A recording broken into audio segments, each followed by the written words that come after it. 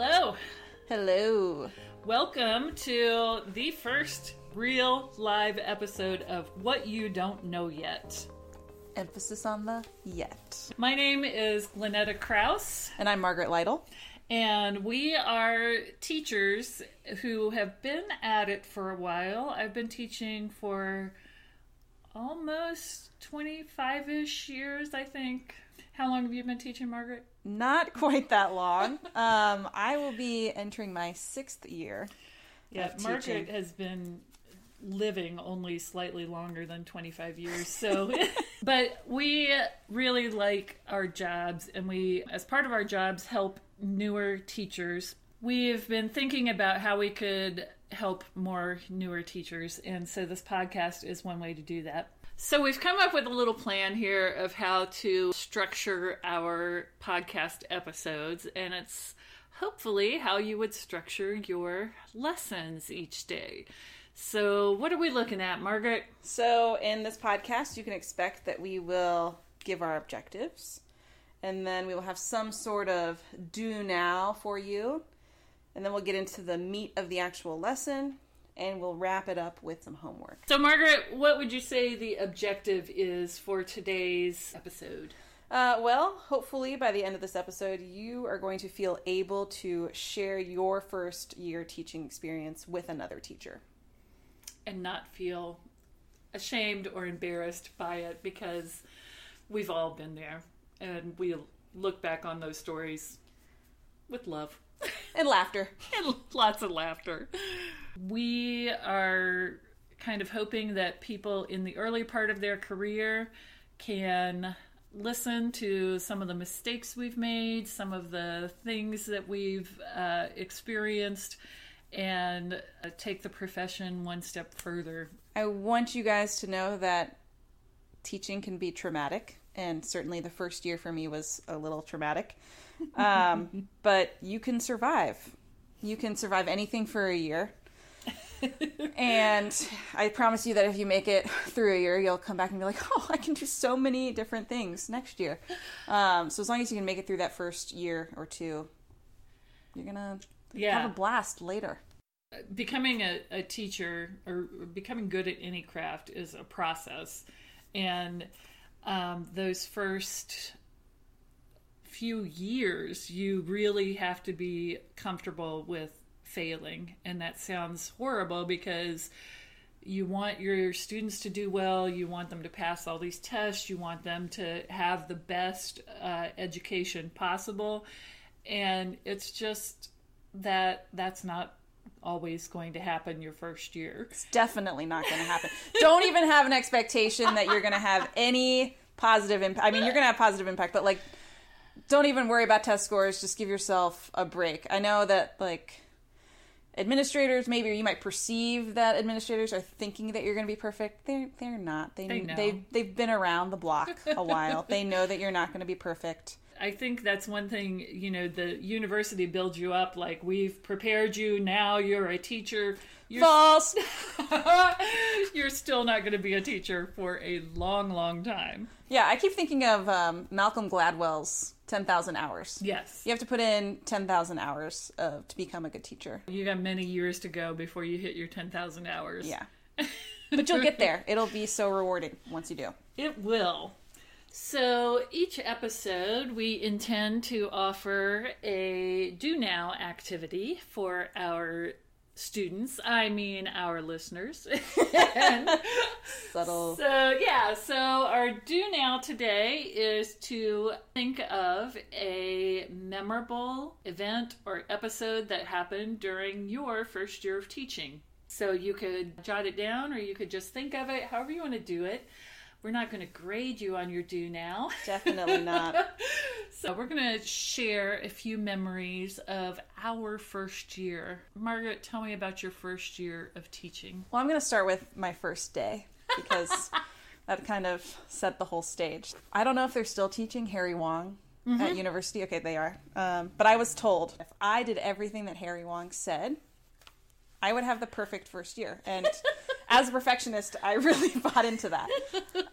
So Harry Wong has this like PowerPoint of procedures and routines and rules and whatever, and it is long and boring. And I made it, and I was like, okay, I'm going to do this PowerPoint, and I'm going to have the best year ever. I'm not going to be that bad first year teacher. And actually, it worked for the first few bells, and I think I like lulled some kids to sleep, which... Great. No behavior problems. Felt like classroom management right there. Yeah. But then I got to the last bell of the day, and like 2 minutes into my presentation, this girl raises her hand, and she says, "What is the point of this?" And I had no idea what the point was, and certainly couldn't think of one at the moment. And I was like, I don't know, but we're just going to keep going through until we're done. And I lost the class. Like, they were talking over me the entire time. It was a total disaster. So that kind of just, like, set the stage for my teaching year. I was very stressed out the entire year, so much so that I started developing these really bad stress sweats. And I would, like, raise my hand to write on the whiteboard, and I'd be like, what is that acrid smell? And I thought it was like all these teenage boys in my classroom. And I was like, oh, God, they need to take showers. Like, I'm going to have these talks with them. It took me way too long to figure it out that it was me. So I had to get on some medicated deodorant. I don't have that problem now. You cannot smell her through these airwaves here. But I did have a fight in my classroom, which was a really low point. And... yeah, a girl threw another girl into a window, and yeah. Ooh. So traumatic. Yeah. We teach high school in an urban setting, and there are kids who fight from time to time, and they know which teachers' rooms they can fight in and which they can't. I was definitely one of those rooms. Well, my first year, I started late in the school year. I don't really remember my first day, but I had a lot of crazy things that happened my first year. One of my students was playing dice in the hallway, and I was like, stop this! This is against the rules! And the kid pushed past me, and then, that became an incident because they laid hands on me. Oh, I had really put myself in a bad spot, and I'm not letting the kid off the hook. He shouldn't have done that. But as a veteran teacher, I probably wouldn't have gone down the road that I did. We pressed charges against the kid, which was not, I would not have done that. Later, my room got broken into, my purse got stolen, and there was a shopping center right across the street from my school, and the kid so Visa had a program at that point in time where you could put your own picture on your credit card. And so identity protection at its finest. So the kid took my card across the street and tried to buy something at J.J. Newberry's with it, and the store owner just like lifted his eyebrow and looked at me and looked at the kid, and the kids just ran. And so the store owner actually called my school saying, I think this is probably one of your teacher's cards. There were academic things that happened in my classroom from time to time. My evaluator came unannounced, and my students were literally running with scissors. And it only got crazier from there. At the end of the lesson, she just patted my hand and she was like, we're just going to call this a visit. It's not really an evaluation, okay? Bless her. Bless her sweet, sweet heart. She had some empathy for me because it was really not going well that first year. It honestly... it did not go well. She was very helpful to me, though. She later came into my classroom, and it was much more under control.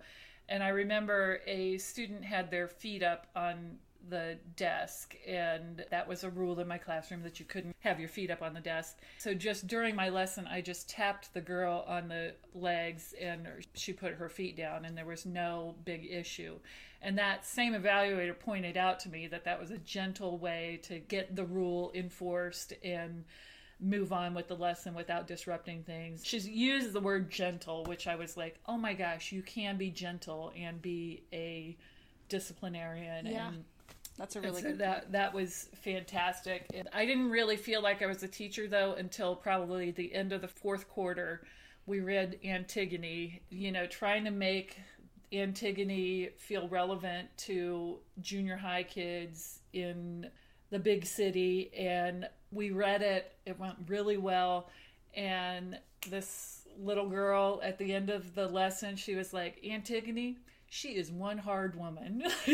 Yes, she is. Yes, she just connected with that character and all that kind of stuff. So it did all come together. We studied the O.J. Simpson hearing to help learn the 10 Amendments and stuff. We did some really cool things, but it was also crazy, and I was exhausted.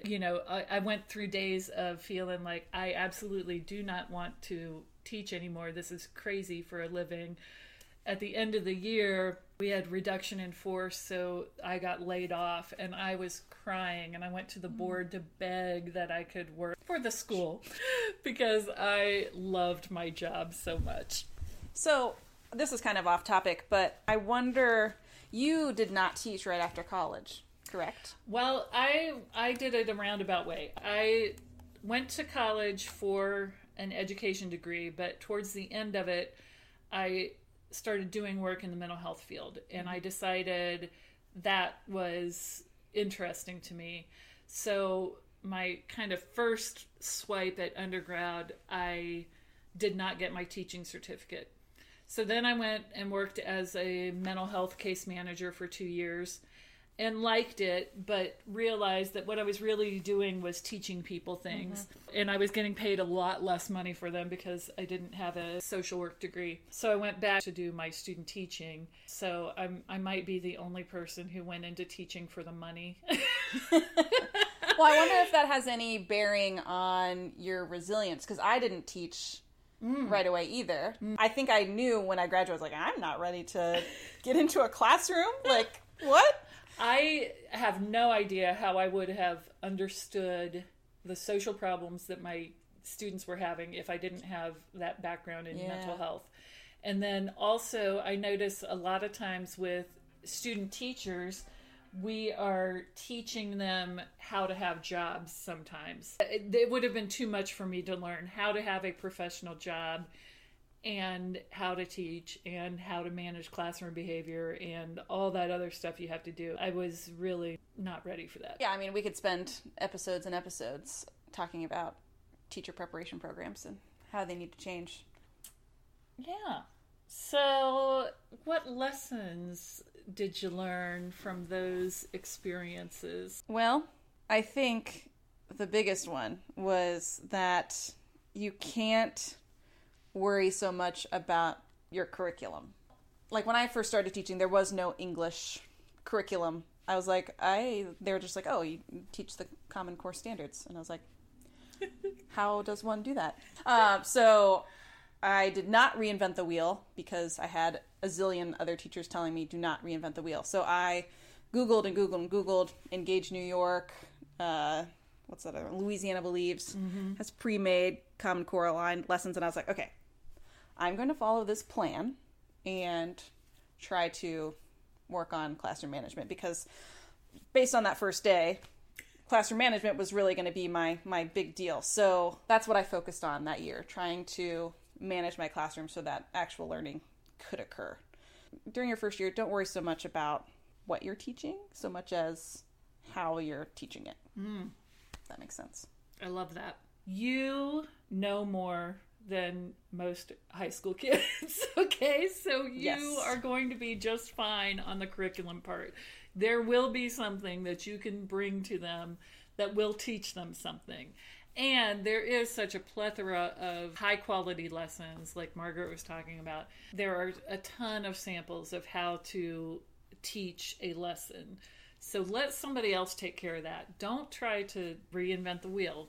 Let somebody else do that. You work on how you're going to relate to your students and let that be the thing that you learn this year, because you already know more than you've got a bachelor's degree. You know more than high school kids do about whatever your content is. So learn about them and learn about yourself. It is just the weirdest thing that you stand up in front of kids and you cannot fake anything with them. They will see right through you. They sit there for hours on end and just stare at a teacher. I remember one time, I was teaching a lesson and I was reprimanding some student for saying something, and she said, "Who are you in those ashy jeans to tell me what's going on?" I had my hip little black jeans on, it's a Friday, a casual Friday. I can wear my black jeans. I'm like, oh my gosh, they see everything. And will use it against you. Yep. I remember, anytime my first year, I got so flustered all the time, hence the sweating. And if I, couldn't answer a question, or if I was trying to do a little white lie to get them to do what I needed them to do, my face would get red. And so they'd be like, "Why's your face all red?" And I'm like, "I'm just hot." But they're not buying that. They it totally lost all credibility. Yeah. That is the best thing you can say to a kid is, "I have no idea. Let's look that up. Let's figure that out." They don't want you to know all the answers. They ask better questions than I do all the time. And,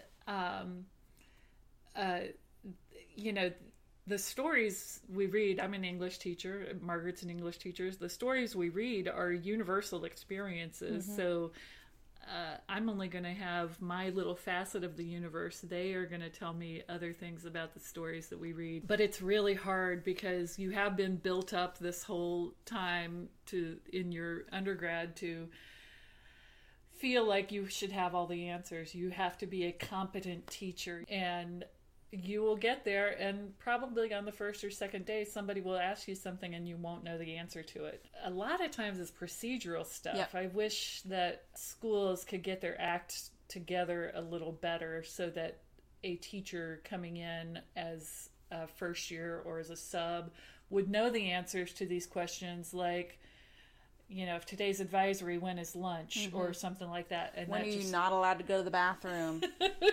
All those kinds of things. And we don't have our stuff together on that. We're allowed to say shit. Can we say shit? Yeah. Okay.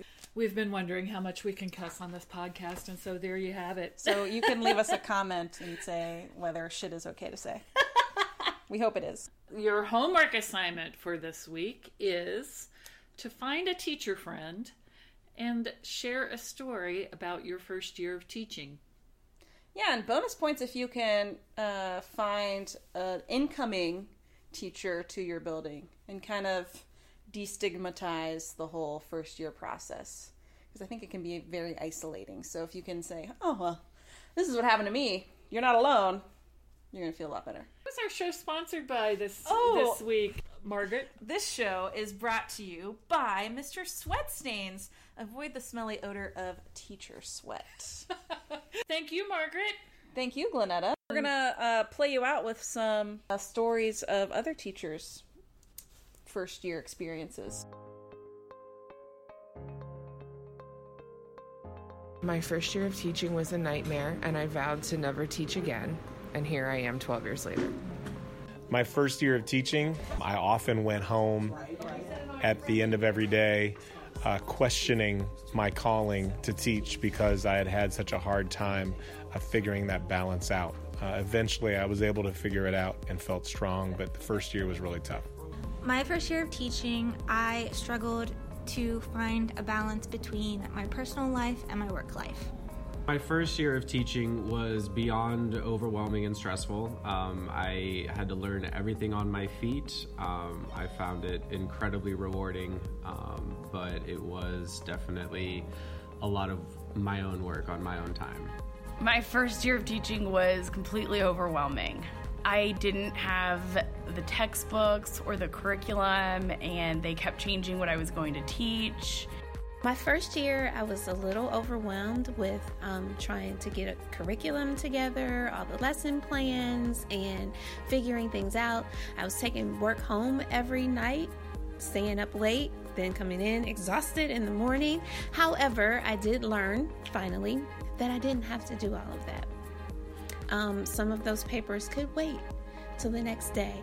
And then I started to become a little bit more relaxed. So that was a good learning experience my first year. Just know that those papers aren't going to run away and they will be there. I was the same way, just taking so much home. I still probably do a little bit too much of that still today. But the most important thing I think I forgot or didn't learn how to do was to build the relationships with the kids. Because I was like, okay, curriculum and what do I have to get through and yada, yada, yada. That for years I didn't build that. Just let them see who I am side. It was stressful, but the best advice I got from a professor in college was that you're going to be really bad for 1 to 3 years and then it'll all come together. So I think it's just weathering that storm of not being very good at it. And sticking with it. Yes, and sticking to it. Don't wallow in your defeats. Come up with a way to get around it. Because I did a lot of things wrong last year, and if I just focused on that instead of what I'm going to do next year, I'd be selling used cars right now. Well, this has been What You Don't Know Yet. Bye! This episode is brought to you by your hosts, Glenetta Krause and Margaret Lytle. It's executive produced by Amanda Hutchinson. Special thanks to Yana Payach, Stephen Sipple, Matt McKinney, Maggie Lang, Amanda Hutchinson, Audra Fields, Kate Lee, and Logan Johnson for sharing their stories.